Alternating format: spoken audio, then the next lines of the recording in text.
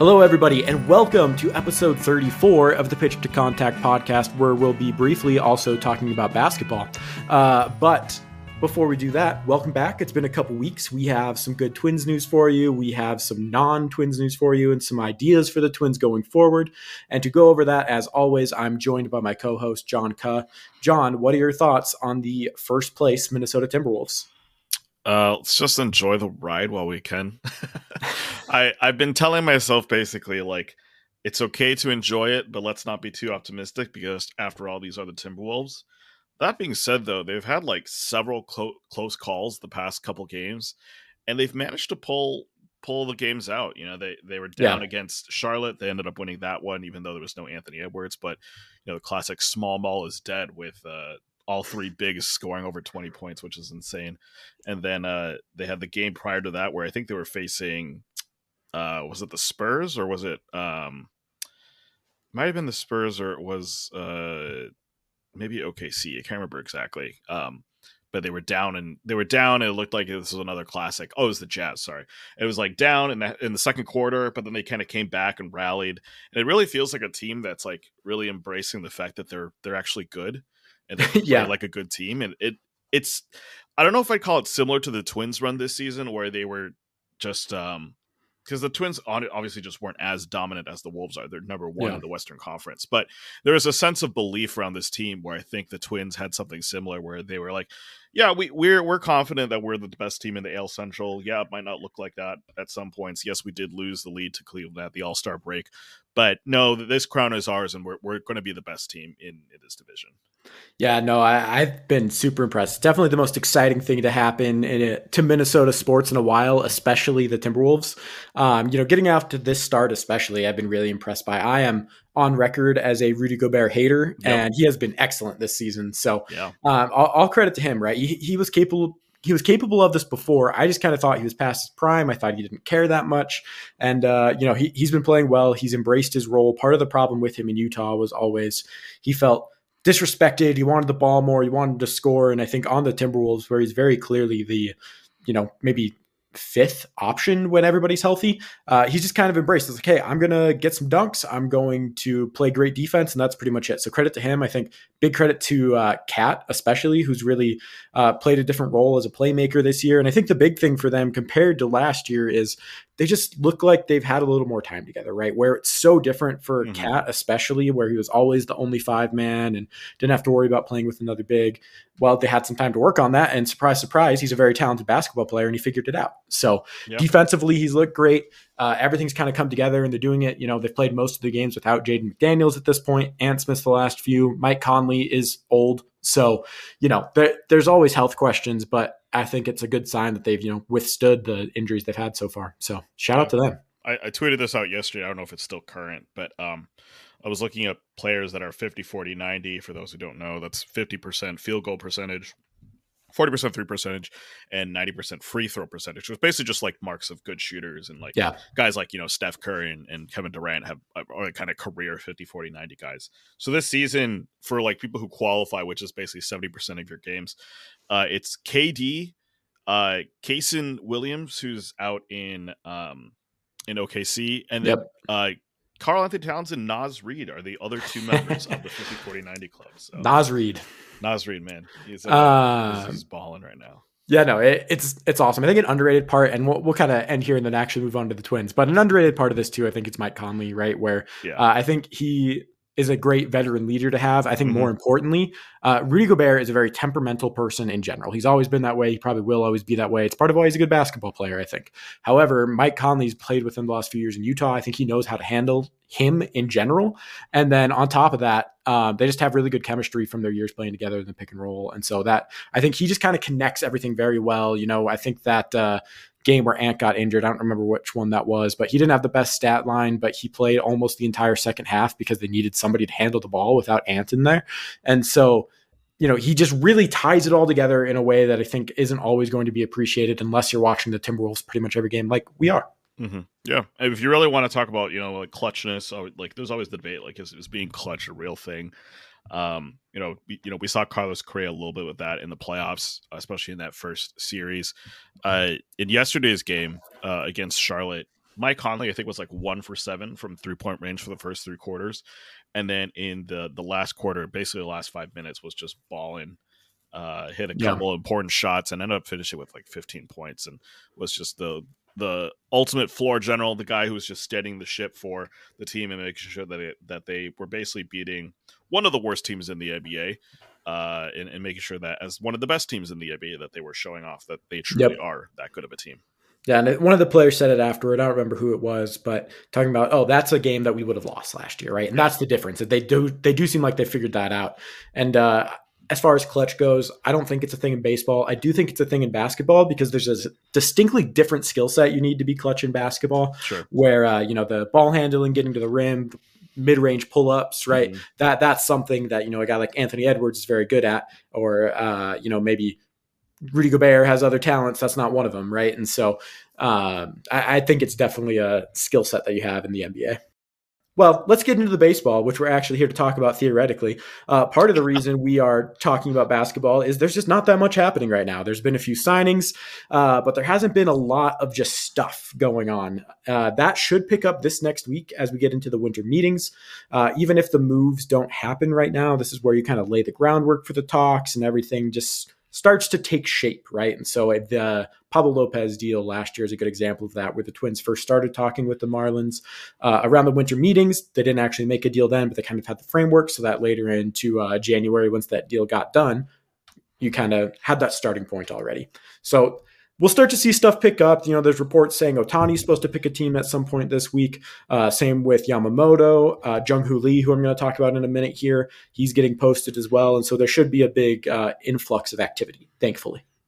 Yeah, well, and the Twins are also just a very classic, we don't operate like a poverty organization necessarily, but we do like to see where the chips lie, so to speak, and make our moves once the market is kind of determined. The Twins hate being market setters.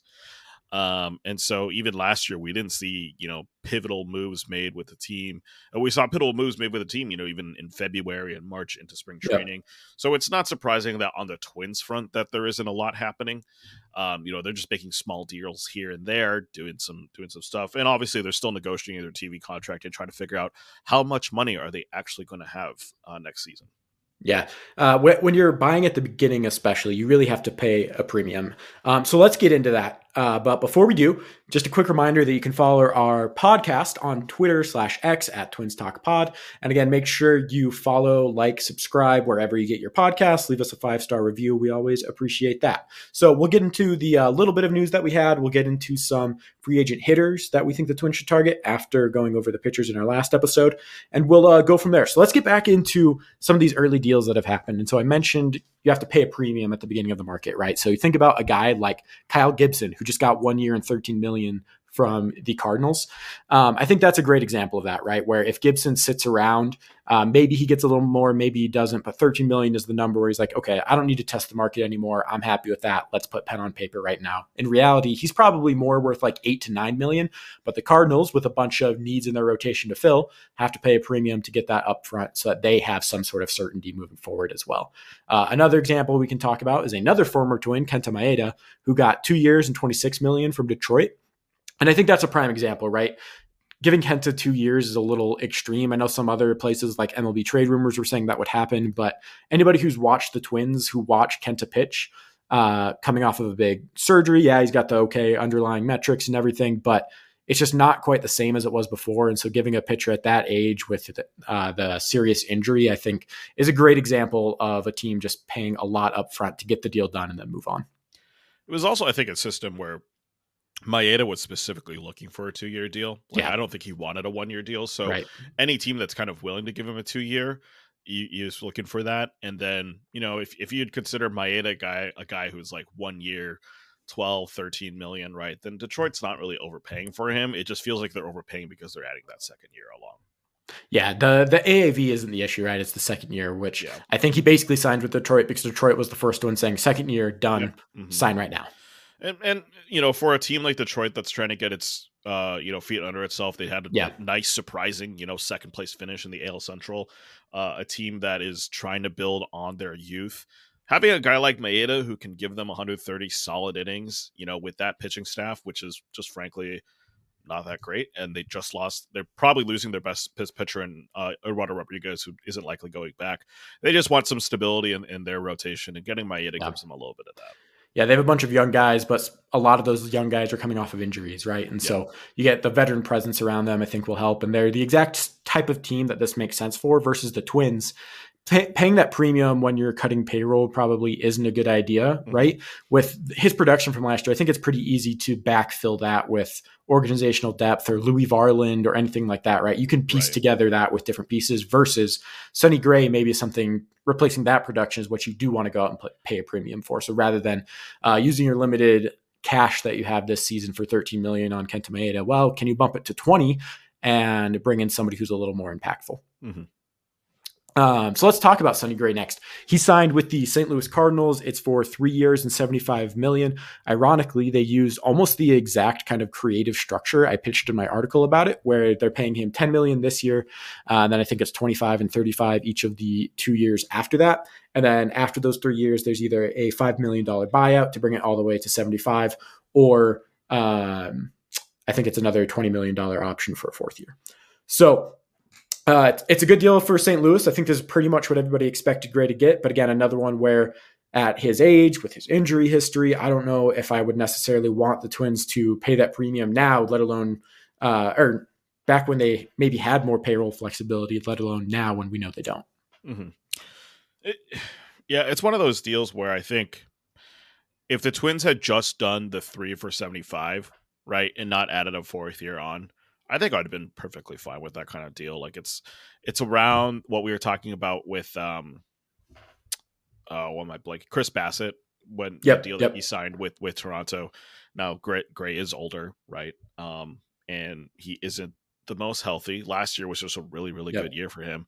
So, there's caveats there, but you're also paying up for basically one of the top 5 pitchers on the free agent market. So I get it.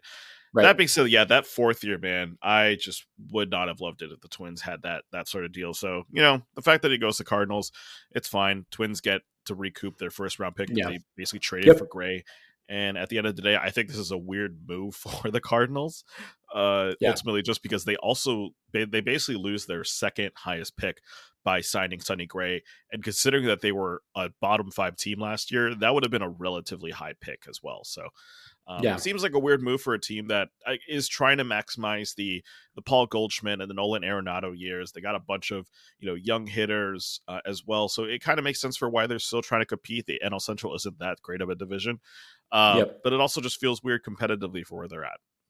Yeah,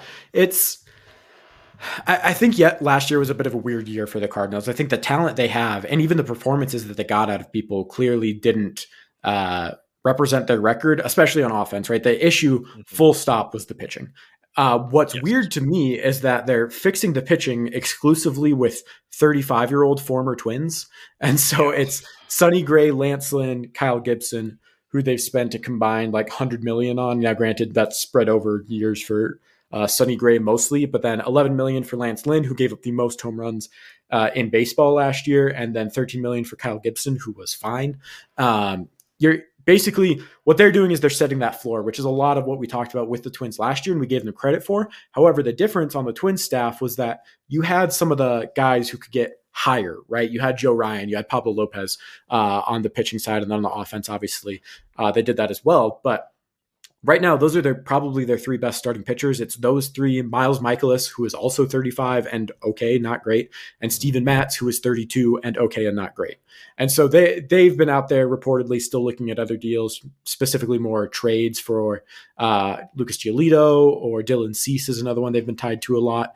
But they're paying a lot for old pitchers to basically maximize that window you were talking about, which I go back and forth. I'm like, it makes sense because those guys are expensive. You're going to have them. You're not going to reset. They have a bunch of young hitters still up and coming, like Jordan Walker, Nolan Gorman. But yeah, they're just kind of in a weird spot as a franchise, it seems like. Well, and the weird thing too is that during the trade deadline, they traded away Jordan Montgomery, who granted is a free agent this year, so they didn't want to lose him for nothing. But Montgomery is 3 years younger than Gray. Now, granted, maybe he doesn't obviously have the same quality of stuff that Sonny Gray is, I think people would probably say Gray is a better pitcher than Montgomery, even though Montgomery just had a great World Series. Yeah, but that was the best pitching of his career by far versus Sonny Gray. You've seen him pitch well in the past. For sure. Yeah, but 3 years younger, probably cheaper. He's going to, over the life of his contract, give you probably more than what Gray will give over the life of his contract. Yeah. It just feels kind of weird that they're spending all this money on old dudes. Yeah.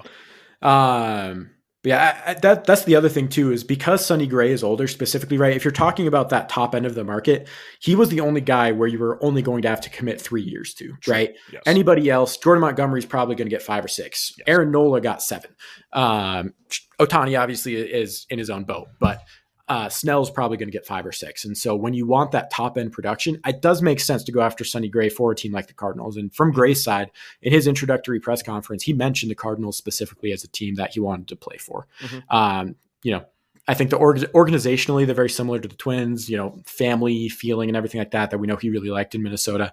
And then he's not that far from Nashville. He loves to go back home. He's all about his family and having them be able to be close. And so it makes sense for him. I'm happy for Sonny that he got money that he's, frankly deserved after signing a very team-friendly extension with the Reds. And good for him. And, I wish him the best. Yeah. I'm glad we're not paying him $25 million AAV. Yeah. So now the Twins obviously will turn to some different routes to replace that production, which we'll talk about in a minute, but they were never going to get that production on the free agent market for starting pitching, where it's always the most expensive thing to buy because everybody needs more starting pitching. Everybody's willing to pay for starting pitching. And so that's why you often see the Twins wait until the cards settle and you try to get somebody on a lower number.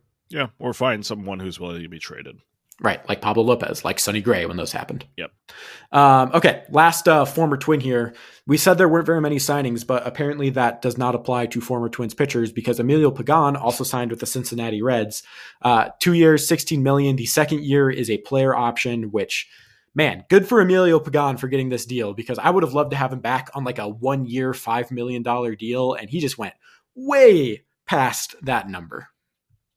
Yeah, I don't know what the Reds are thinking here. I mean, it's probably the same thing that a lot of, I think, baseball analysts feel about Emilio Pagan when you don't watch the Twins, which is the underlying stuff looks great. It always looks great, but just the reality is different. And the Twins fell victim to this. It's a lot like Jorge Lopez, who had some of the most disgusting stuff, but couldn't control it.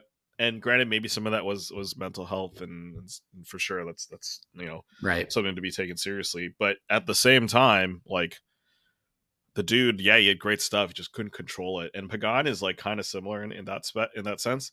I think the funniest thing about this whole situation, though, is that his home run rate was only 0.65 last year, which was pretty solid. Yep. A couple years ago, though, in San Diego, it peaked at 2.27 home runs per 9. And he's going to be pitching at Great American Small Park. So, yeah, man, it's going to be rough. I don't know why the Reds did this, but you know what? Pagan got his money, which is good. I mean, he did have one WAR with Minnesota last year. He was really good last year. That's the thing. So an $8 million deal is not like out of the question. That kind of is in line with WAR per right. dollar. Whatever those calculations end up being. So. The fact that he got a player option too, which basically gives him security for 2 years, I think that's a pretty good deal for Pagan. Yeah, I mean, it's a great deal for Pagan because if he does what he did last year again and does it in Cincinnati, he'll opt out and he'll get an even bigger contract, right? And so good for him. If he does terribly and gives up a billion home runs, then he'll opt in and get another $8 million. So it's very interesting where I think this is a prime example of, again, paying for the premium, where not only did you give Pagan 2 years, but the second year is a player option. He gets to choose whether or not he pitches there. And so it's partly because it's an early premium. I think it's partly because going to pitch in Cincinnati, you always are going to have to pay more for pitchers because everything is going to be inflated. And so maybe that's why it's a player option instead of just a straight up 2 year deal. But I don't know if you saw the headline from Michael Bauman at Fangraphs, but it was something like Emilio signs with Reds. No, sorry, back up. Pagan signs with Reds, going to give up 1 million home runs. Yep. So very, very on point there. Yeah. I'm just looking over his stats last season. In 69 innings pitched, he had 1 save, 8 holds. and 5 blown saves. Yeah. Like The Twins smartly just kept him in a mostly medium leverage role, and he was very good in that medium leverage role. But the Reds are paying him to be, a setup, a prime setup guy. Yeah, I mean, they still have Alexis Diaz there, so obviously he's not taking over he's not challenging the closer position at all. But maybe he has probably the next guy up after him, though. Yeah, but he's gonna be, assuming everything goes well for him. That's a pretty solid setup, man. So. Yeah. Again, and I don't want to discredit anything he did last year because he was so good. He had that one blow up against the Red Sox at the very beginning where Kenta Maeda got hurt and they just needed somebody to soak up some innings. Yep. And I always think about that picture of him and Rocco sitting on the bench, Rocco sitting down and talking to him because Emilio's clearly very upset with his performance. He's very upset with how many home runs he's given up. And Rocco's just sitting there and you can almost tell what he's saying of, thank you. You did this. We needed this. We are not going to punish you for this, right? And they didn't. He was solid all year and became one of their most reliable guys and part of that second half turnaround. Yeah. So all the credit to him. All right. Let's move on from the former Twins signing elsewhere, and let's move on to some more Twin-centric news. The TV situation, we don't have a resolution yet, but we do know who's going to be calling games. Corey Provis, as expected, is taking over on TV. John, I know you're a big radio guy, so are you a fan of Provis moving over to TV, or do you wish you still had him on radio? What are your thoughts? I mean, I'm excited for Provis to be on TV. Obviously, we'll miss his voice on radio. But obviously the big news is that he mentioned blackouts might be going away, which is like he said they are going away, like definitively. Yeah, that's like a bold thing to say, like right when you take the job. So if that really is the truth, then it's like, hey, then I don't have to worry about not listening to Provis on radio. I can just watch him on TV. Yeah. So I know a lot of people aren't the biggest fans of Kirk Atterbury taking over on radio. I thought he was fine, but I also don't care like too much about it. It's just if you didn't call a game, that's all that really matters in my opinion. Yeah, I don't listen to radio so much anymore unless I'm like driving somewhere when the game is happening. But Chris Atterbury, totally fine, right? Yeah. He's been with the organization for something like 20 years doing the pre and post game show. So he's more than earned the chance to do something like this. I think Provis will be great on TV. He filled in for Bramer at the very beginning of the season, and I think he did great. I've watched him on a few college football and college basketball broadcasts. I think he's done great. So I'm really excited for him and getting to get a little bit more youth, a little bit more excitement in the booth on TV, and obviously, more importantly, just having local people being able to watch more broadcasts. Yeah, for sure. And at the end of the day, I think it's hard to say if there was any other better options because.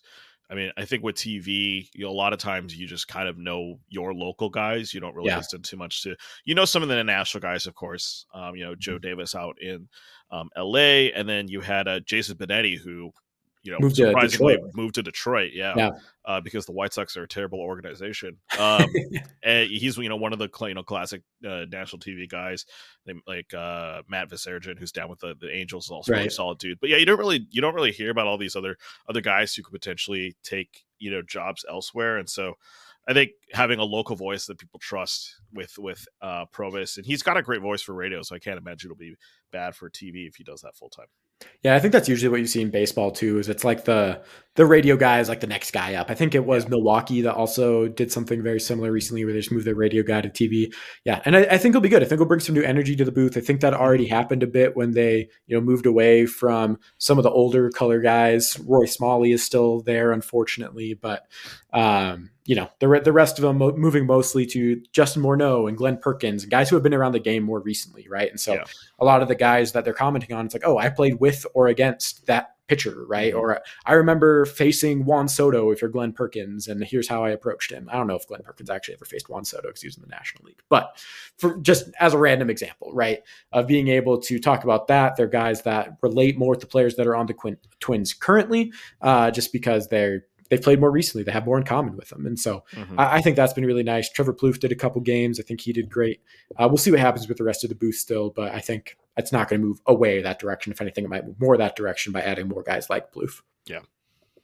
Okay. Next piece of news here, which is fairly significant, is that according to our good old friend Lavelle E. Neal of the Star Tribune, Buxton is already fully recovered from knee surgery and is expected to resume baseball activity before the end of the year. So apparently it all went well. Obviously with Buxton, I think that's all relative because he can get running again and maybe that's a little bit different.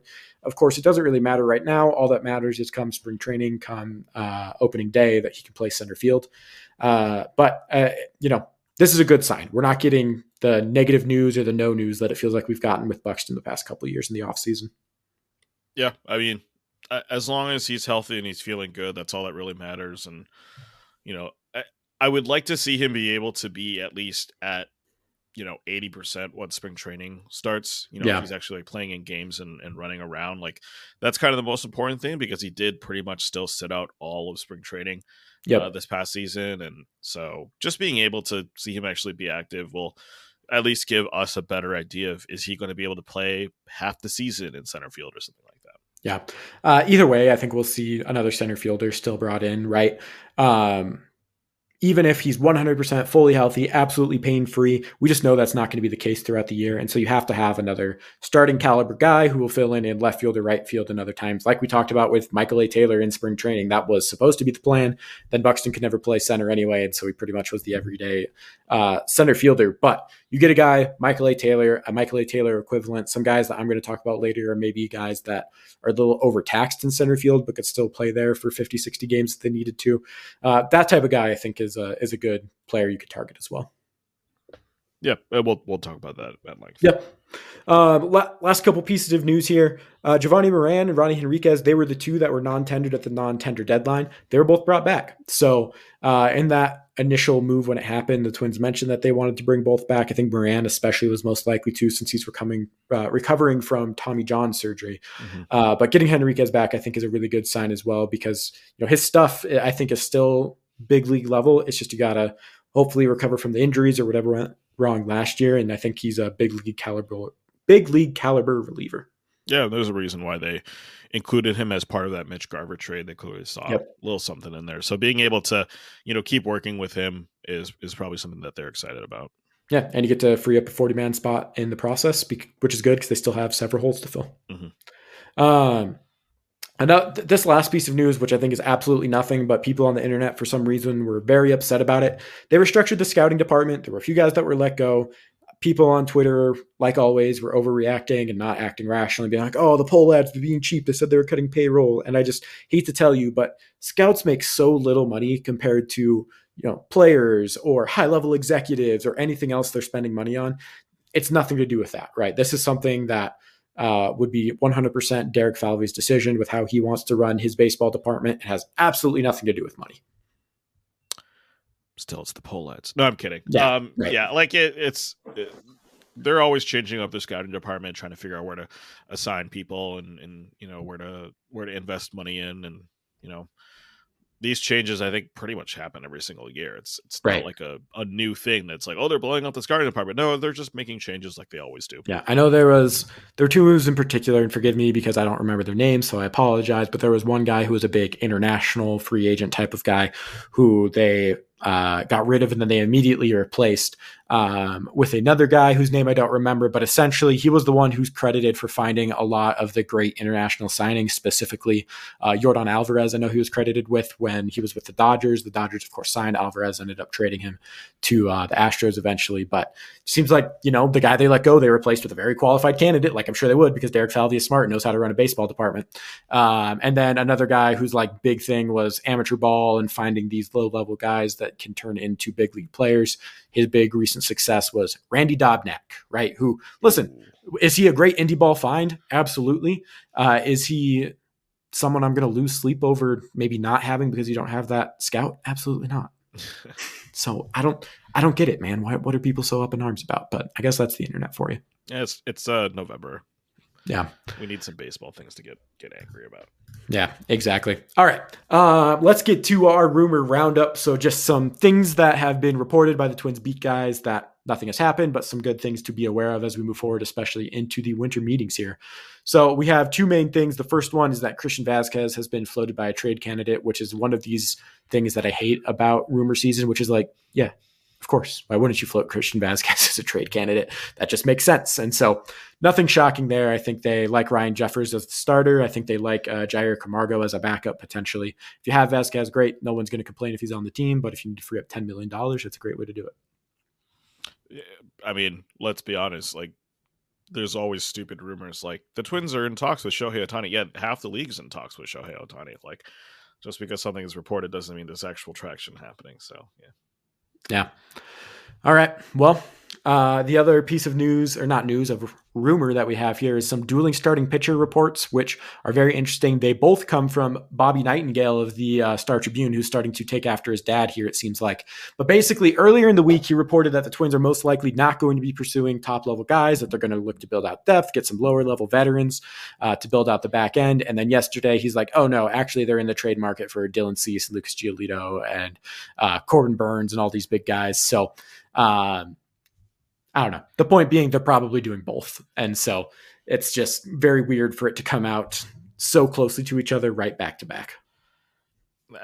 There's been a lot of Brooks Lee for Corbin Burns like suggestions, and I don't know how to feel about a lot of those conversations. Yeah, I have no idea what the situation is, because I don't know. I'm not the biggest fan of Brooks Lee ever, right? The big reason he's a top prospect is because he has a high floor, right? It's not necessarily has this great ceiling.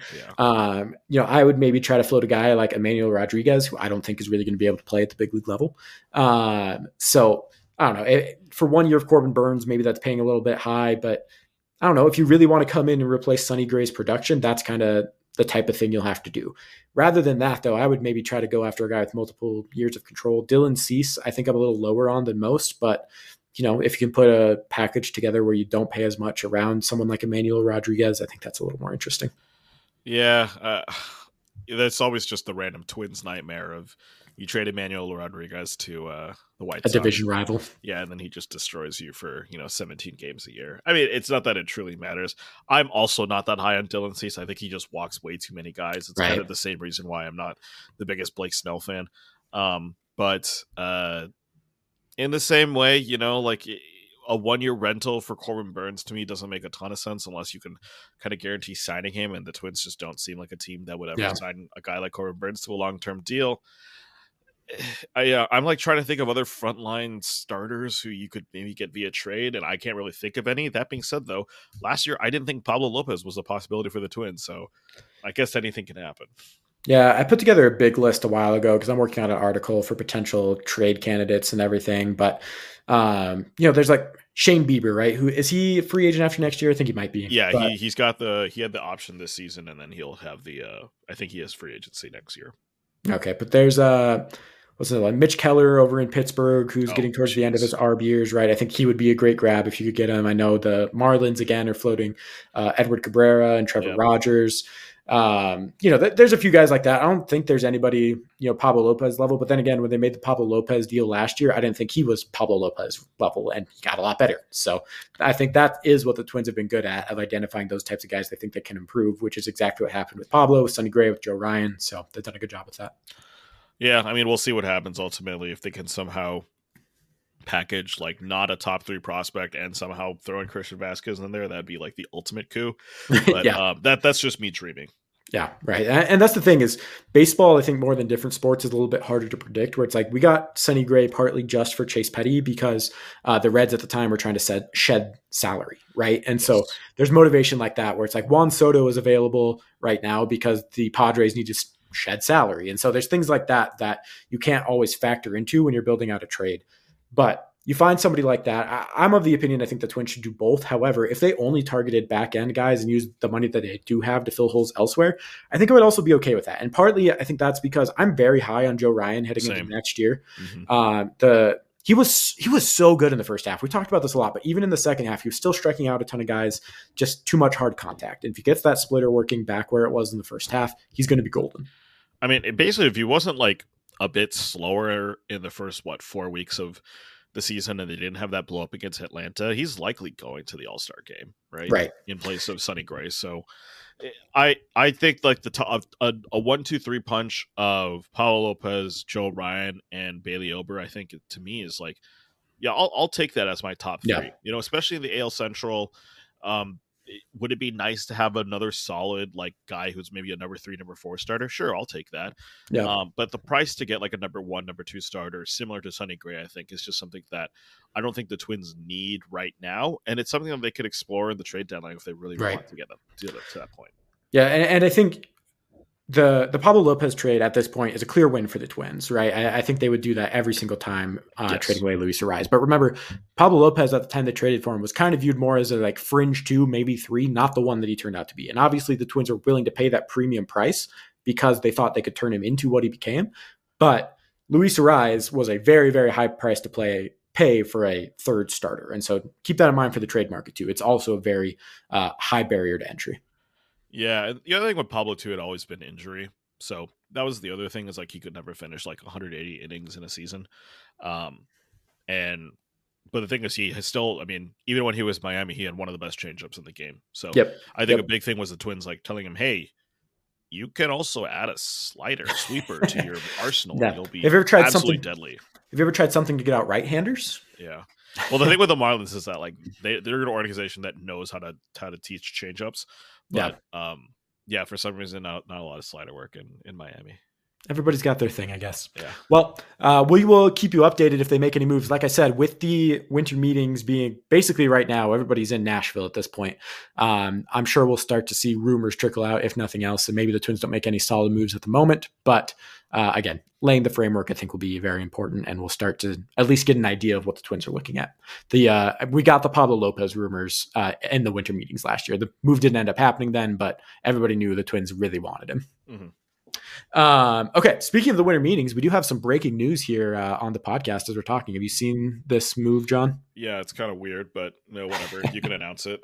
Yeah, I don't know. It doesn't really affect the Twins, but I just think it's interesting. But the Mariners traded Jared Kelenic, Marco Gonzalez, and Evan White, who most famously signed a contract extension without ever playing in a game in the big leagues and then was very bad. But they're trading all three of those to the Braves for Jackson Kowar, formerly of the Royals, a top prospect who turned out to not be very good, and a right-hander named Cole Phillips, who apparently is in the Gulf Coast League and is very far away. So I have no idea what the Braves are doing here. Well, so the funny thing, of course, is that not the Braves, the Mariners. Yeah, well, the funny thing is that Atlanta a couple of weeks ago traded Kyle Wright for Jackson Kowar. Yeah, because Kyle Wright is going to undergo shoulder surgery or has undergone shoulder surgery and is going to be out for next season. It seemed like that was mostly a salary shedding move for them. Pretty much, and then Mariners are also shedding salary. They traded away what's his face Eugenio Suarez to the Diamondbacks for basically a backup catcher and I think like a reliever or something. Yeah. And I mean, it's not that Kelenic and Marco Gonzalez were like good players. Like Kelenic has just been frustratingly just inconsistent.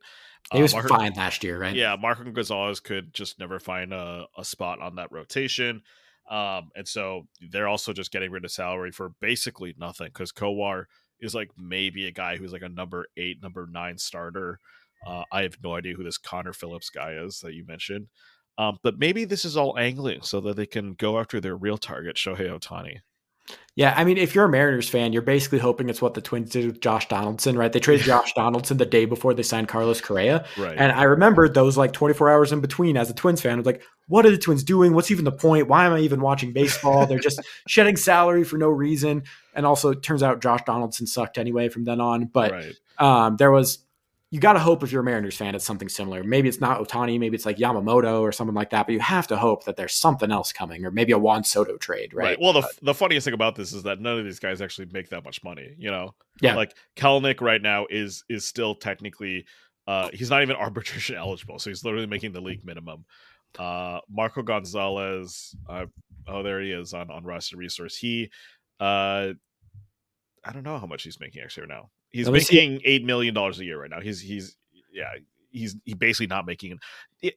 Losing Marco Gonzalez from your roster does not enable you to sign Shohei Ohtani. So I don't know with the way the Mariners are operating. So here's the other thing: Evan White, who I mentioned, signed that extension before. He's Yeah. not very good, but he's going to be making $7 million in 2024, $8 Fair. million in 2025, and then he has a $10 million club option in 2026, which will obviously be declined, but also includes a $2 million buyout. So basically, they're shedding $17 million over the next 3 years on that contract alone. And so what it kind of seems like to me is Kelenic was the price of shedding White and Gonzalez's contracts. I guess. Yeah. If you throw in Eugenio Suarez, he was getting paid kind of around 10 million a year. So yeah. So yeah, all in all, they freed up what, like 25 million? Like yeah, $30 million ish, somewhere around there, which is what that's probably assuming Ohtani gets 500 million over what 12 years or something like that. Yeah, at least, right? That gets you like 2/3 of the way. I could okay. Here's the thing: is I don't think it's going to be Ohtani because they're one of the teams that was reported. Gonzalez is at 12 next year, so that's pretty heavy. Yeah, so that's pretty big. Yeah, I'm just looking at AAVs, I guess, but yeah, that's true. Yeah. Anyway, so like in terms of actual cash, it looks like they're shedding more, like 30 to 35. Okay. And so, that's a pretty big number, right? And so maybe it's not him. Maybe it's just you're going to sign Matt Chapman and Blake Snell. Blake Snell, actually, now that I think about it, he's the one who's been tied to Seattle quite a bit. He's from the area. Reportedly, he really wants to go over there. And so it could be like Snell and somebody else, which in that case, again, probably still worth shedding the salary and just getting off of the Kelenic cycle. Yeah, that's interesting. For Atlanta, I kind of like it too, where they needed a left fielder with Rosario leaving / not being that effective. And if anybody can fix someone offensively, it's the Braves, right? Who just turn everybody into a 30 home run hitter, seemingly. Well, I mean, according to your opinion, they're cheating. So yeah, I mean, listen, they all had career years. What are the chances? Every single one of them. All right. We need to dig into that conspiracy theory someday, but it's not even a conspiracy theory. I just feel like it's a logical conclusion. All right, let's get to a few other moves around the league before we move on to some more Twin stuff. But a few moves here that I think are applicable to the Twins and their strategy. So one of them, Luis Severino to the Mets. He's a guy I mentioned on our podcast last time of a guy I would like the Twins to target on a 1-year deal. He got 1 year, $13 million, pretty much. I was thinking more like 12, but 13 is probably exactly what you'd expect for a guy with Severino's caliber, who's very, very talented, but was hurt a lot the last 3 years, but still has very good stuff. Yeah, and he's just a mystery, and so he was never going to get more than 1 year. Yep. I think this is a fine deal for the Mets, who are like trying to compete, but also recognizing that like their division is really, really tough. And it'll be an interesting thing because I could see them trying to flip Severino mid-season if let's just say the Mets are somehow like covering around 500, and Steve Cohen's like, no, let's just get some more draft picks and let's get some more young guys and play for the future, and then they trade Severino to a contender because hey, he's actually looking kind of good. Yeah, no, I think it's a good move for them. Like, Steve Cohen's been very clear that their whole plan this offseason is basically to find ways to build up their farm system, right? Right. They don't feel like they can compete next year. They want to kind of look more towards 25, 26 and getting some guys that are, prospects, but a little bit closer to the majors. And so we talked about this at the trade deadline when they traded away Scherzer and Verlander, but they're still covering something like 80% of their salaries for them to not play for the Mets. And basically they did that so that they could get higher level prospects from the Astros and the Rangers respectively. And so, they're willing to essentially buy prospects, which I think is something similar they're doing here with Luis Severino. If you pay him $13 million, if he has a good first half, great. Then you trade him and you kind of do the same thing and find another guy that can backfill in the prospect rankings. Yeah, and so we'll see what the strategy is for the Mets come July, basically. Yeah. Next one, Nick Martinez to the Reds, 2 years, 26. Very similar to Kenta Maeda's deal. I think honestly pretty similar stuff to Kenta Maeda's stuff. It's just not the same results. But another thing where it's like, hey, you're kind of seeing that the back end rotation guys here are still getting a pretty premium number. Nick Martinez is also younger, but he did spend a lot of time last season in the bullpen. Yeah. I think this is just the Reds trying to find like a number 5 starter. Yep. And which they need. Yeah. So it's not a bad deal. This could have been a guy who's, very similar to like maybe, a little bit better than, Matt Shoemaker or Jay Happ for the Twins, those type of deals. But at the end of the day, like it's not the biggest deal that the Twins didn't get him. Yeah, and then if you're thinking about another potential Twins target, Seth Lugo, I think probably something in this range where it's like, okay, kind of more of a reliever, but started a little bit, had pretty good success in Lugo's case. And so maybe it's instead of 2 for 26, it's like 3 for 39. You tack on another year, but probably somewhere in that AAV. Yeah, I agree. Aaron Nola, this happened pretty soon after we spoke last time, but he signed with Philadelphia for 7,172. And folks, the Twins are not touching anything close to that. So, are you sure? I'm pretty sure. Okay. The AAV on that actually was like kind of decent. It was like, yeah, no, it's not bad, but I just don't think the Twins will ever give that much money guaranteed to a pitcher. I don't think they'll ever give that much guaranteed. Well, no, they did to Correa. Correa, yeah, it's 6,200. So yeah, but that's Correa. So yeah, Mauer was 7,184, so twice. Yeah. And then finally, the last one here, Reynaldo Lopez to Atlanta, 3 years, 30. That AAV, I think, is a bit inflated, but it's inflated because reportedly the Braves want him to build up as a starter. And so they're not saying for sure he's going to start, but at least going into spring trading, that's going to be the plan. He was a starter earlier in his career with the White Sox. Moved to the bullpen, was much better in the bullpen than he was as a starter. But the Braves need to build out the back end, and they think they can do it with Lopez if he hits for $10 million. I think that's pretty good. Yeah, I mean, they did trade a bunch of guys. Mike Soroka, Jared Schuster. Yeah. Kyle Wright.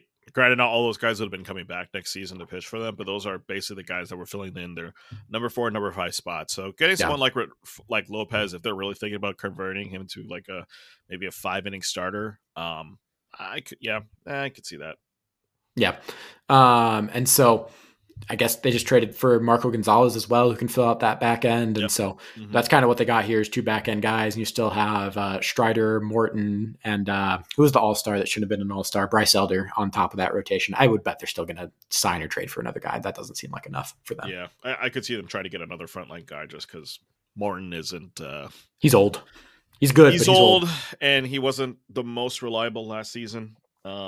Is this like Blake Snell? I mean, maybe. They seem to be more as like a Dylan Cease trade team, right? Yeah, that just seems so weird. But yeah, I could see it happening. He does. Honestly, Cease is pretty similar to Strider in the good fastball, good slider, walk too many guys, but strike out enough to make up for it. Yeah. Let's get into our kind of last piece of business here. Let's talk about free agent hitters. So kind of like we did last time, we both have a list of people I think that we would like the Twins to target, why we want them to target them. So John, why don't you go first here? All right, so I'm going to start with Shohei. No, I'm kidding. Look, I mean, let's be honest, right? Shohei Ohtani, that's the biggest name.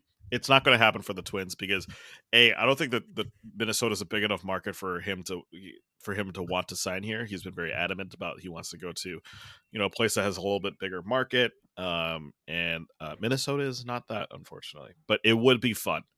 I don't know. I think part of the Ohtani thing is nobody really knows what he wants, right? And so maybe he does want to go to Minnesota. Here's the thing is if he did come out and like, I really want to play for the Minnesota Twins, or he sits down with Derek Falvey and he tells them that, you find a way to get him on your team, but that's not going to happen. So it doesn't matter. Yeah.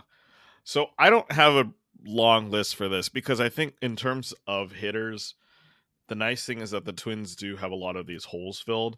Yeah. And what they really need are kind of more solid bench dudes. You could argue that the only starter that they really need in terms of batters is like maybe center field, right? And I think and even that, like, it's kind of up in the air depending on, Buxton's health. Yeah. Which at least, leverage wise is a very good place to be as you're negotiating with free agents or looking at trade targets. It's a good place to be in. Exactly. So a lot of the names I'm going to say are kind of be names that probably you're mentioning or you're thinking about or that have already been said. But I think maybe the top 2 players on my list are Kevin Kiermaier and Michael A. Taylor. Basically, guys who are center fielders who you could bring in on a 1-year contract, aren't super expensive. Kiermaier is a little bit better offensively. I think Michael Taylor is maybe a little bit better. I hesitate to say better defensively. I think they're both really solid defensive players. And the only thing is Kiermaier might be a little older. He's 34. Michael Taylor also just came off a career year for the Twins, so he might be a little bit more expensive than what the Twins are looking at. And then we've talked about this at length. They do technically have a couple guys in the wings who could fill in that, part-time center fielder spot, Austin Martin being one of those guys. So when I say Kevin Kiermaier and Michael A. Taylor, I'm just like, these are guys that kind of fit that mold. Do I think the Twins are going to go for them? No, unless they can get a really good deal. But that's maybe the 2 guys that I think to start off this list that I'm looking at. Yeah, I think with Taylor and Kiermaier is going to cost more because when he plays, he's just one of the best defenders in baseball, period, straight up. Like Michael A. Taylor is very, very good, Gold Glove caliber, but Kiermaier especially is just that top line. His issue, of course, is that he's just hurt all the time. And so he very rarely plays that many games. And so do you really want to do that if you're the Twins when you already have that concern with Buxton? Mm-hmm. Yeah. I, kind of like we did with the pitchers, aimed a lot higher than you did. So for a couple reasons. So one being where I think you're right, where right now the Twins have a good solid floor at pretty much every position, right? There's only maybe 2 spots I probably wouldn't actively be looking to upgrade if you can, which would be Correa at shortstop, and that's mostly due to the contract. And then second base, because I think between Julian, Polanco, Brooks Lee eventually, right, you can probably make that work. Anywhere else, I think you bring in a guy if you can get it on a reasonable contract. Yeah. So basically, my reasoning behind that being, think back to the first half, right? Now, obviously, things turn around a lot in the second half because Royce Lewis, Matt Wallner, and Eddie Julian especially started performing. And then Max Kepler had the best 3 months of baseball that he's played since 2019. And so the problem with that is going to be that I don't think that any of that is sustainable. Matt Wallner is just a prime regression candidate, right? And he might be fine, or he might look like Joey Gallo did last year. And so I'm worried about Wallner. And even if he plays like he did last year, I still don't think you want that guy in the middle of your lineup because of the big strikeout rates. Julian, he definitely has the highest floor of everybody because he has that elite, literally top percentile eye at the plate. He literally had the lowest chase rate in the entire league last year, which is great. But he still strikes out a lot. He strikes through pitches in the zone. He doesn't chase pitches out of the zone, but he's got to get better at making contact in the zone, which he very well could. He's young. But, you're still a little bit concerned about that. Kepler, like I already said, played his best 3 months that he had in 4 years. And I think maybe it's permanent, maybe it's not. But either way, I don't think you can plan on him being your 2, 3, 4 hitter. Polanco's are always hurt. Buxton is always hurt. Correa had the worst year of his career offensively, but he's still never really been that real middle of the order bat that you want. He's kind of more like a prototypical fifth hitter, right? Where he's good enough and then he brings a lot of value off the field and brings a lot of value defensively. And so the last guy of that group who's probably most likely to keep performing is Royce Lewis. But again, same injury questions, right? He has 2 ACL tears. He had the hamstring that kept him out at the end of the year and almost kept him out of the playoffs. Yeah, if he's on the field, he's going to hit. Well. Yeah, exactly. So if he's on the field, he's going to hit. He's shown that. But yeah, strikeout issues. What I did like out of Lewis was that kind of in that second half of the second half that he started walking a lot more, which was a good sign to me because before he was literally just swinging at everything. And so he was starting to take some better at bats. Kirilloff is another guy who could be in that middle of the order, but he's never healthy. And so again, we kind of have the same theme here throughout every single one. So that's why it's like, if we had an upgrade of a guy that could potentially play in the middle of the order and give you solid, reliable at bats, you don't need to be an MVP candidate, but can you play every day and can you give a solid performance? That's where I would look to upgrade. So then who are your names there? Well, I'm glad you asked. Let's start with Rhys Hoskins. Yes, my boy. Yeah, he's very popular around Twin circles these days, it seems like. But he's a guy who MLB Trade Rumors has him projected at 2 years, $36 million for the contract. I wouldn't do that coming off of the injury, but I don't think he's going to get that. MLB Trade Rumors has been high on most of their contract predictions, and so I think he'll be in the more like 1 year, $15 million range. I think if his market was truly around more $20 million or 2 years, 36, then the Phillies probably would have given him a qualifying offer, which they didn't. So he's a guy I would go after. He can play first base. Kirilloff, like we mentioned before, he's coming off of surgery. He's never healthy anyway. He can play left field if you need him in the outfield. And if you really, need to move guys around, Wallner can still be optioned back down. And so I think Hoskins is a guy that I would target. He is not great. He's not, I don't even think, an all-star level player. He's going to hit 250. He's going to hit 25 homers and he's going to strike out a bunch. But I think I would love to take that type of at-bat in this Twins lineup that's so inconsistent. Yeah, I was kind of thinking about that first base issue because, like you said, Kirilloff has a lot of position flexibility. I mean, he started out as a corner outfielder and they moved him to first base. But his health has pretty much always been an issue. So, yeah, first basemen, I think, are kind of interesting there. I was looking at some candidates at that position. I do like Rhys a lot. I just and if you get him on a 1 year deal, I think that makes a lot of sense for the Twins.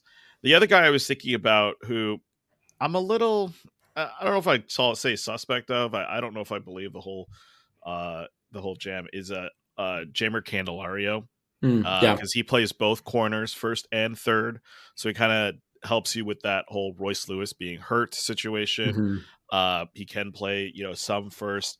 He's probably a little bit more expensive. He's 30 years old. He's not coming off an injury, so he's probably looking for a longer term deal. So I don't think his timeline really works with the Twins. Yeah. But if you're looking for a guy who, can hit decently well, he's not, he was technically an all-star last year, I think, with the Nationals. Yep. But I mean, that doesn't really mean anything, I think, in terms of his actual player quality. Yeah. He's a solid dude. And Yep. if he was on a shorter term deal, I think it would make sense for the Twins. But I think because he's looking for a longer term one, I don't think it makes sense for the Twins timeline, unless they're like, yeah, we don't really love our corner outfield options. If we have a 3-person outfield of Kepler, of Kirilloff, and Wallner, and we just say Candelario at first base, and we're good with that, then maybe they go with that move. But I think they still want to see Kirilloff at first, because ultimately they're the ones that decide to move him there in the first place.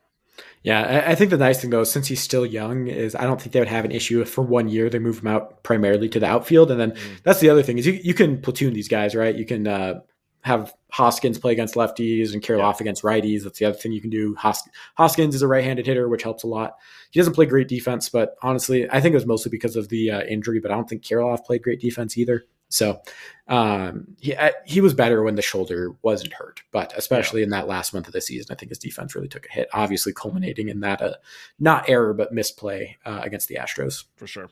Um, so another guy kind of in that same vein that I have is Justin Turner, who is Hmm. 38 years old and Yep. can drop off at any moment. But because of that, he's definitely not going to get more than 1 year.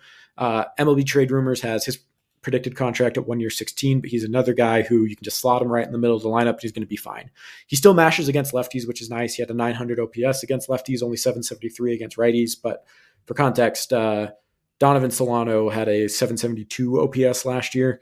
And so he's basically Donovan Solano against righties and then great against lefties. And so that's the exact type of guy I think you'd go after too, where you're still very left-handed heavy in the corner outfield and first base spots, especially. Yeah.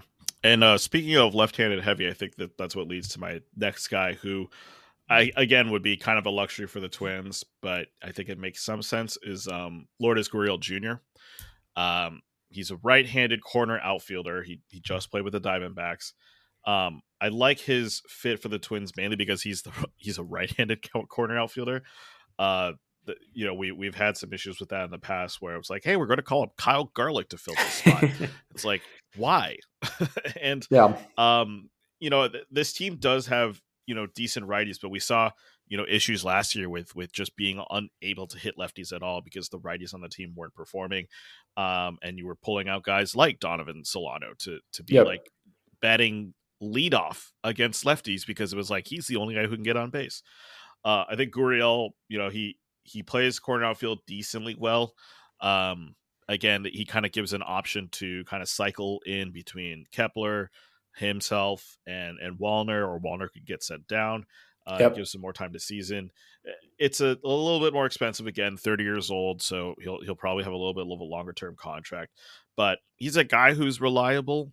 He's a guy who kind of fits what the Twins were looking for a long time and just really never got, because they just have so many power lefties for some Yep. reason in their organization.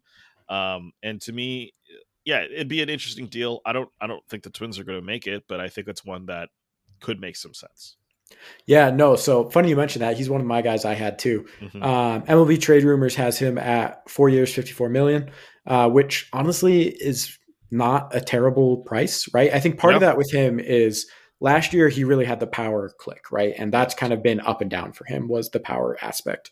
So I was digging in a little bit to his batted ball data on Savant, hmm and my sentence that I wrote down as a conclusion is, "What if Jose Miranda played okay defense in left field?" Because he makes a lot of contact. yes. He doesn't walk, and the power really comes and goes. And Well, so, yeah, to the contact point, last year his strikeout rate was 17%. yeah, Like like that is something that like I would love on this Twins team in Yeah. terms of just getting a dude on base, you know. Yeah. His on base percentage took a hit a little bit last year in Arizona, 309. That was a career low for him. But he's a career 324 OBP player, right? Yeah. He's getting on base a decent amount of time. He doesn't strike out a ton, which I mean, the Twins being the Twins, you know, they have their like an outs and out, right? Doesn't matter if you strike out or fly out, yada yada Yeah. yada.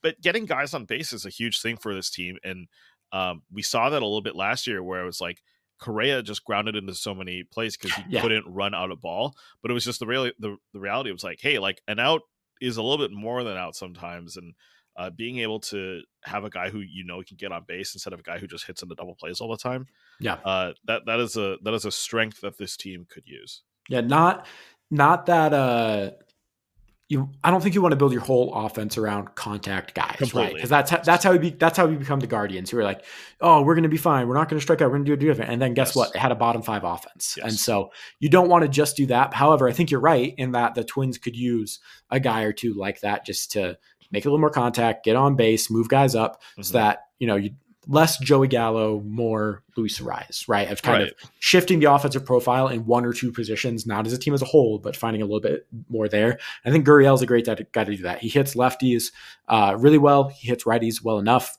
And so the other thing too about maybe committing a little bit of a longer term contract to a guy like Gurriel is that long term, they don't have a ton of corner outfield depth in the minors versus, compared to like the infield where they have plenty of guys that are ready and more guys deep in the minors that'll probably develop. The corner outfielder right now, Wallner's probably the best guy you've developed in a while. There's nobody in the upper minors that's close. Probably your two best guys are Emmanuel Rodriguez and Walker Jenkins, who are both a minimum of 2 years away, if not more. Right, exactly. And so that's the other reason where it's like, I'd be okay committing more length to a guy like Gurriel, especially because Kepler's probably going to leave next year. And, if you want to bring him back, that means he performed well enough that the Twins aren't going to pay him. Mm-hmm. So, yeah, that's another reason I'd be okay with giving Gurriel more money, especially if it's like 4 for 54, 4 for 60, something that's not crazy. You can have it be a little bit lower this year. Then you can figure it out in the future. And the main concern with him, again, is just going to be, is he making too much contact almost? Basically the issue that we had with Jose Miranda the first month and a half of the season before he got hurt and got sent down, where because he is so talented at getting the bat to the ball, you're getting out early in counts. You're not letting the ball travel. Your power's suffering. And obviously this year was really good. And so maybe that's a sign of good things to come in the future, or maybe it's an aberration compared to the rest of his career. And it's really hard to know. Yeah, it's kind of weird because his fly ball percentage did go up. Line drive percentage went down, which actually isn't that bad of a thing because line drive percentage, you just can't control that. So he did kind of find a way to elevate the ball a little bit more in Arizona, which is good to see. Barrel rate went up by a ton, which you love to see. So maybe they tweak something with his hitting down in Arizona. I know they're some data nerds down there.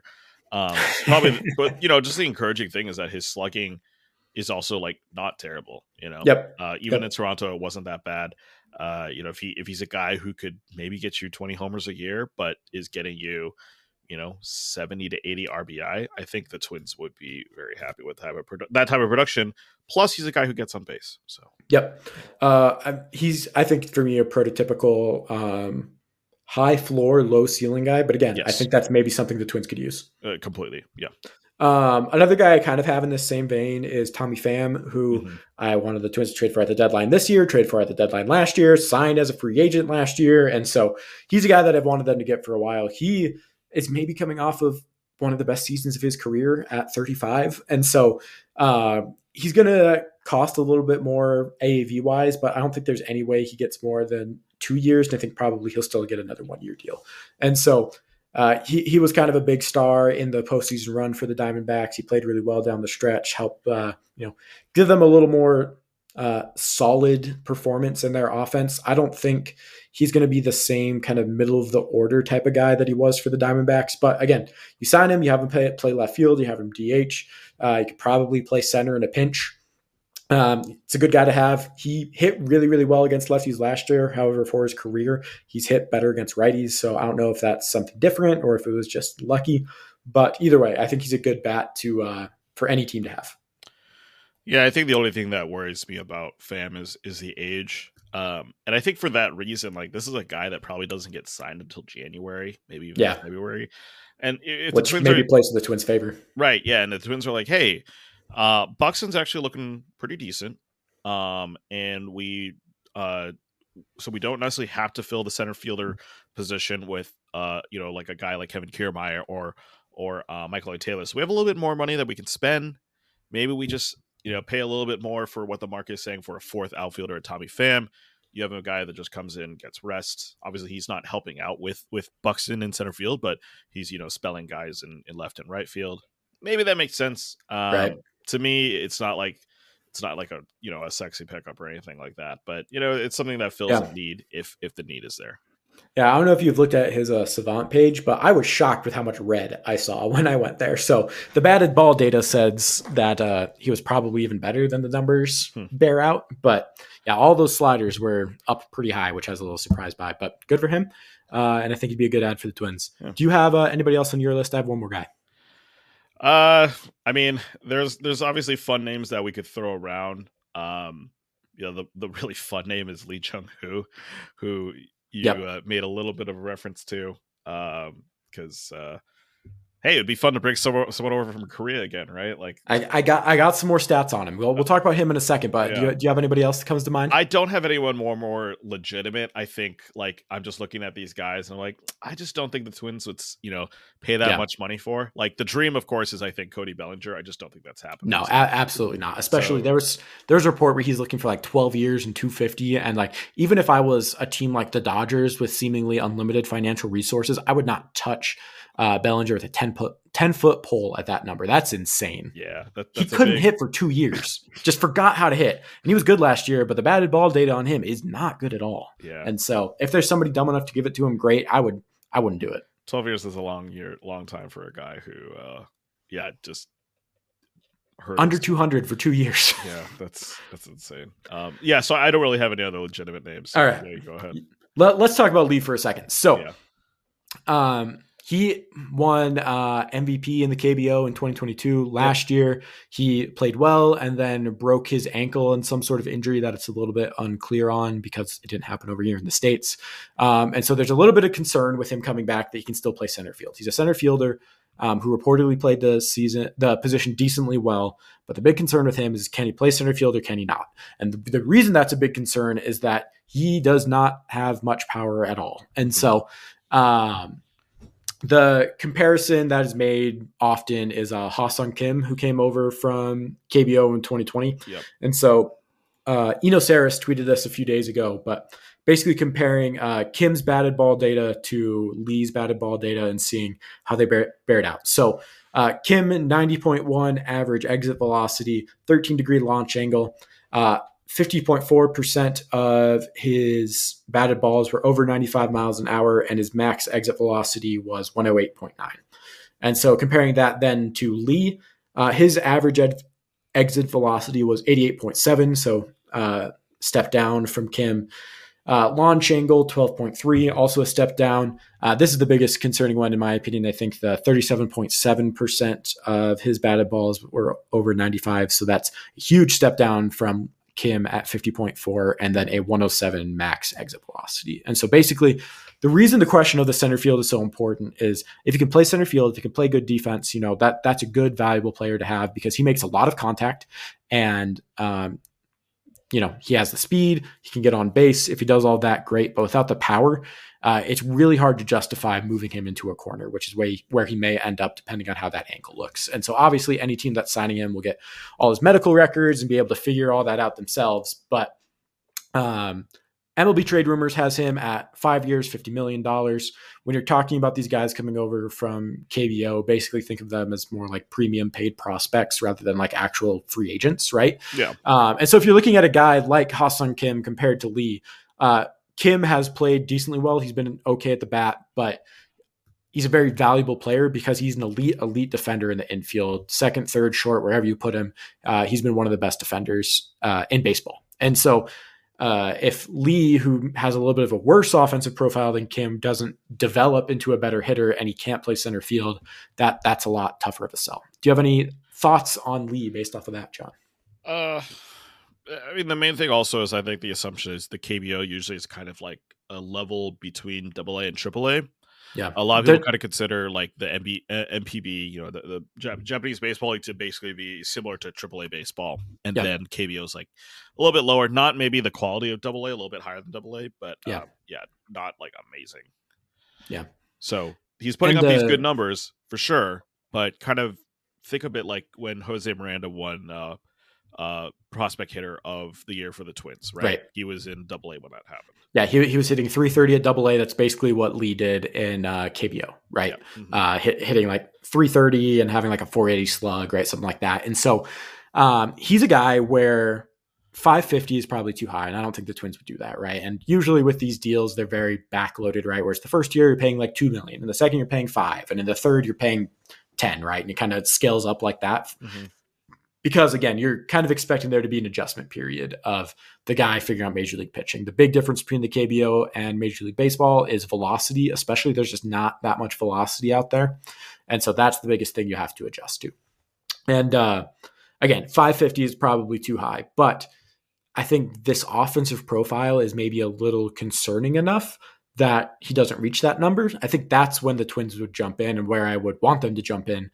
Again, assuming he can play center field. I still think it would be important for him to play center field. However, if you do feel like you can develop him a little bit more and you can find a little bit of more power, which the Twins have shown a penchant to do with some of their prospects outside of Austin Martin, I think that is okay too, if you do think he has to end up in a corner, because like I said, with Gurriel, they don't have a lot of long-term corner depth right now. Yeah.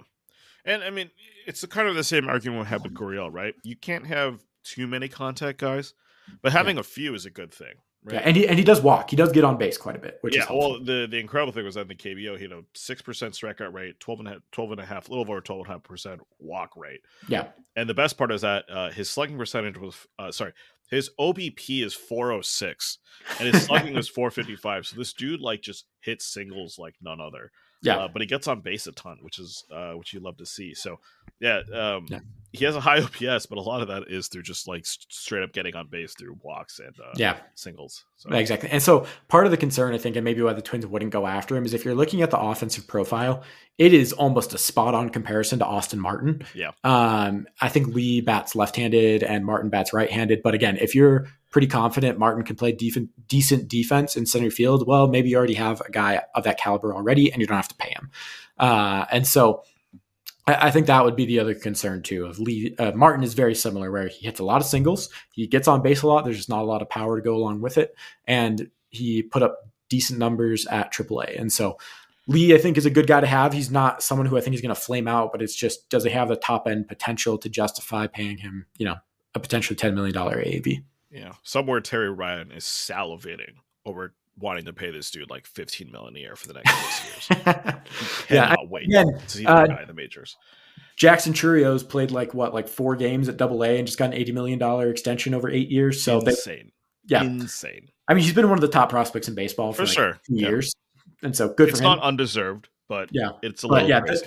It's honestly not dissimilar to that. I think with Churrio, it's a little different because he's only 19, and so you figure he's going to develop a little bit more. Yeah. But again, when you're talking about comparing AA to KBO, it'd be kind of similar to that, but just with I think a little bit higher expectation, because you're expecting Lee to come in and perform right away. Yeah. All right. I think that's everything we got. Do you have any other final notes on some Twins free agent targets here? For everyone saying that they want Teoscar Hernandez on the Twins. Absolutely not. Just imagine Joey Gallo and think about how much you hated, how much he struck out.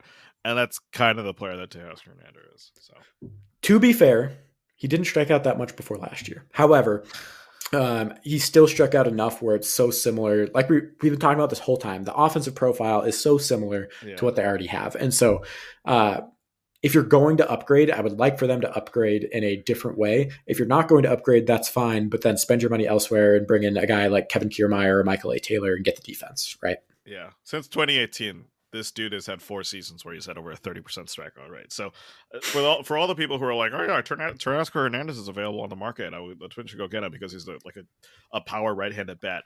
Yeah, dude, but he also strikes out over 30% of the time. Yeah. And I just think there's cheaper ways to fill that too, right? Completely. Rather than paying, 4 for 80 for Teoscar Hernandez or whatever it ends up being. Yeah. All right. Well, on that note, let's get out of here. Like we said, winter meetings this week. So hopefully next time we come together, we'll have a few more things to talk about. But I don't know. I feel like at the beginning of the offseason, I was feeling a little bit negative. But as we hear more, we get some more clarification on the TV stuff. Mm-hmm. Some of the moves the Twins are still able to make with the limited financial flexibility they have. I'm feeling pretty good about where they're at, about some of their plans going into the winter meetings here. So, I don't know. I'm feeling good. Yeah, we'll see if Aaron Sabato actually gets taken up in the Rule 5 draft in a couple weeks. I will be shocked if he does, but I think that's on Wednesday, I believe. So I guess that's the next big news item. If there's no trades, he did lead the Arizona Fall League in homers, so there's that. And you know what they say about the Arizona Fall League? It's fully commensurate to true MLB success. The teams love to send their top pitching prospects to the AFL. All right. On that note, let's get out of here. So thank you again for everybody who listened. We appreciate it as always. Be sure to check out our work at Twinkie Town if you want any more detailed Twins coverage. We won't be breaking any news on this podcast, but anytime something happens, we'll be up on the site right away with the news to analyze it and see how it works. So be sure to check that out. And then you can also hear John over at Pitcher List where he talks about fantasy baseball. John, do you have any fantasy baseball tips for this week? Not really. I mean, been talking a lot of Dynasty on the podcast, so if you're interested in Dynasty baseball, we're talking about we had some conversation on first year players and drafts and stuff like that. I know that's kind of shaping up for some Dynasty leagues, so if that's something you're interested in. Plenty of stuff around that. Is there any team Ohtani could sign with that would significantly impact your fantasy evaluation of him in one direction or another?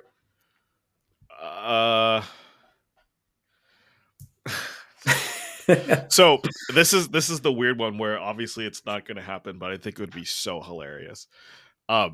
If he signs with either Cincinnati or Colorado, I'm just thinking of the hilarity of like how like his pitching quality is like just going to drop a decent amount, not a lot because it's still Shohei Ohtani. Yeah, but he might hit 60 home runs. But he might hit 60 home runs. That was just the funniest thing. I mean, he might have last year if he didn't get hurt. You know, honestly, like, if he goes to Seattle, like. I mean, let's be honest. Ohtani's got so much power, so it doesn't really matter that Safeco is a huge park. So it actually might help his pitching a little bit. But Seattle, like even with guys that have like huge power, for some reason the field dimensions still affect like overall power at the end of the day. So Seattle might be kind of a weird place for him to go just because of the field dimensions. Yeah, I know that Seattle move we were talking about was weird. I would be really surprised if he ends up there. That feels much more like a Snell move, if anything else. But yeah, it would definitely be interesting. I don't know. Ohtani's great. I love Ohtani. He's a Hall of Famer now if he never plays baseball again. So everybody give him $600 million. Anyway, on that note, let's get out of here. We'll be back in 2 weeks to talk more Twins baseball, hopefully with a few more news items to go over. But until then, we'll talk to you soon, and go Twins.